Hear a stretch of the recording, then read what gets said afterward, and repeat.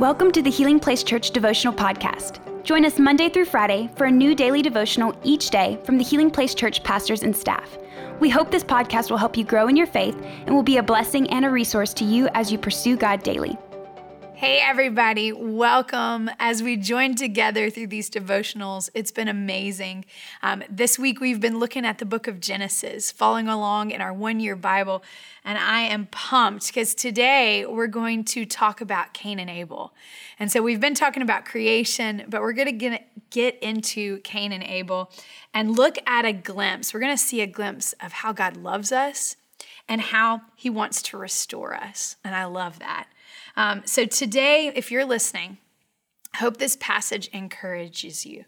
We're going to read Genesis 4, verses 6 through 7. It says, "Why are you so angry?" the Lord asked Cain. "Why do you look so dejected? You will be accepted if you do what is right. But if you refuse to do what is right, then watch out." Everybody say, watch out.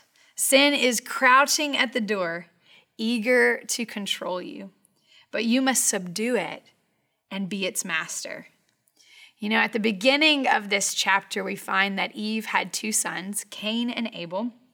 Cain was a farmer and Abel was in charge of livestock. So two different things that they're caring for.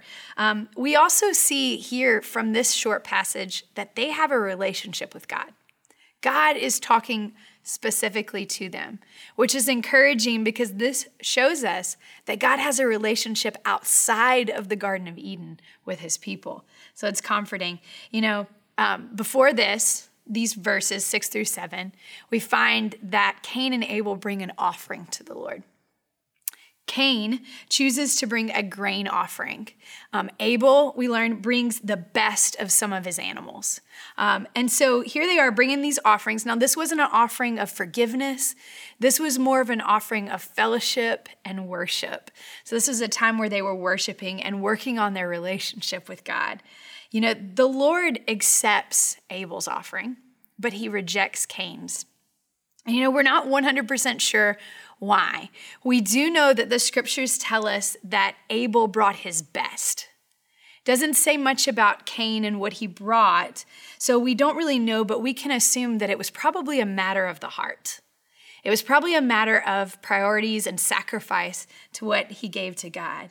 You know, there was nothing inferior about grain over the animal, but we do find out that Abel gave his best. He gave his all, and he gave that to God. But what I love about this passage is it's essential for us to see how God responds. Notice this, he wasn't rejecting the offering. He was rejecting the offering, not rejecting Cain himself. You know, often we think when there's this moment where God is rejecting, that he was rejecting Cain, but he wasn't. He was saying, hey, this offering isn't your best. You know, God reaches out to Cain. Here we see it. He reaches out to comfort him and to ask him. He doesn't just leave Cain where he is to figure it out. He reaches out to him. We see that we don't have to be mastered by sin. We don't have to be covered but we can overcome it. You know, he takes Cain through three things. In this short passage, we see three things. We see identification. God asks questions to help Cain identify what he is feeling and why he is angry. He asks him to identify those feelings. The second thing is he offers correction. So identification, then he offers correction. God gives Cain a path to being restored. He tells him what to do. Do what is right, and you will be accepted. He allows Cain this room for change. And the third thing that he offers and he brings Cain through is he gives him a warning. So identification, correction, and a warning. God warns Cain what will happen if he refuses to deal with his anger.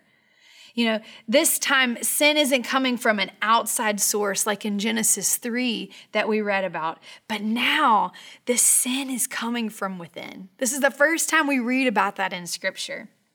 You know, I want to share real quick what I feel like we can take out of this passage and how we can apply that to our lives today. The first thing is restoration. God wants to restore us. God loves us. And if you're like me and you find yourself falling short in something, you're in the middle of sin, know that God wants to restore you.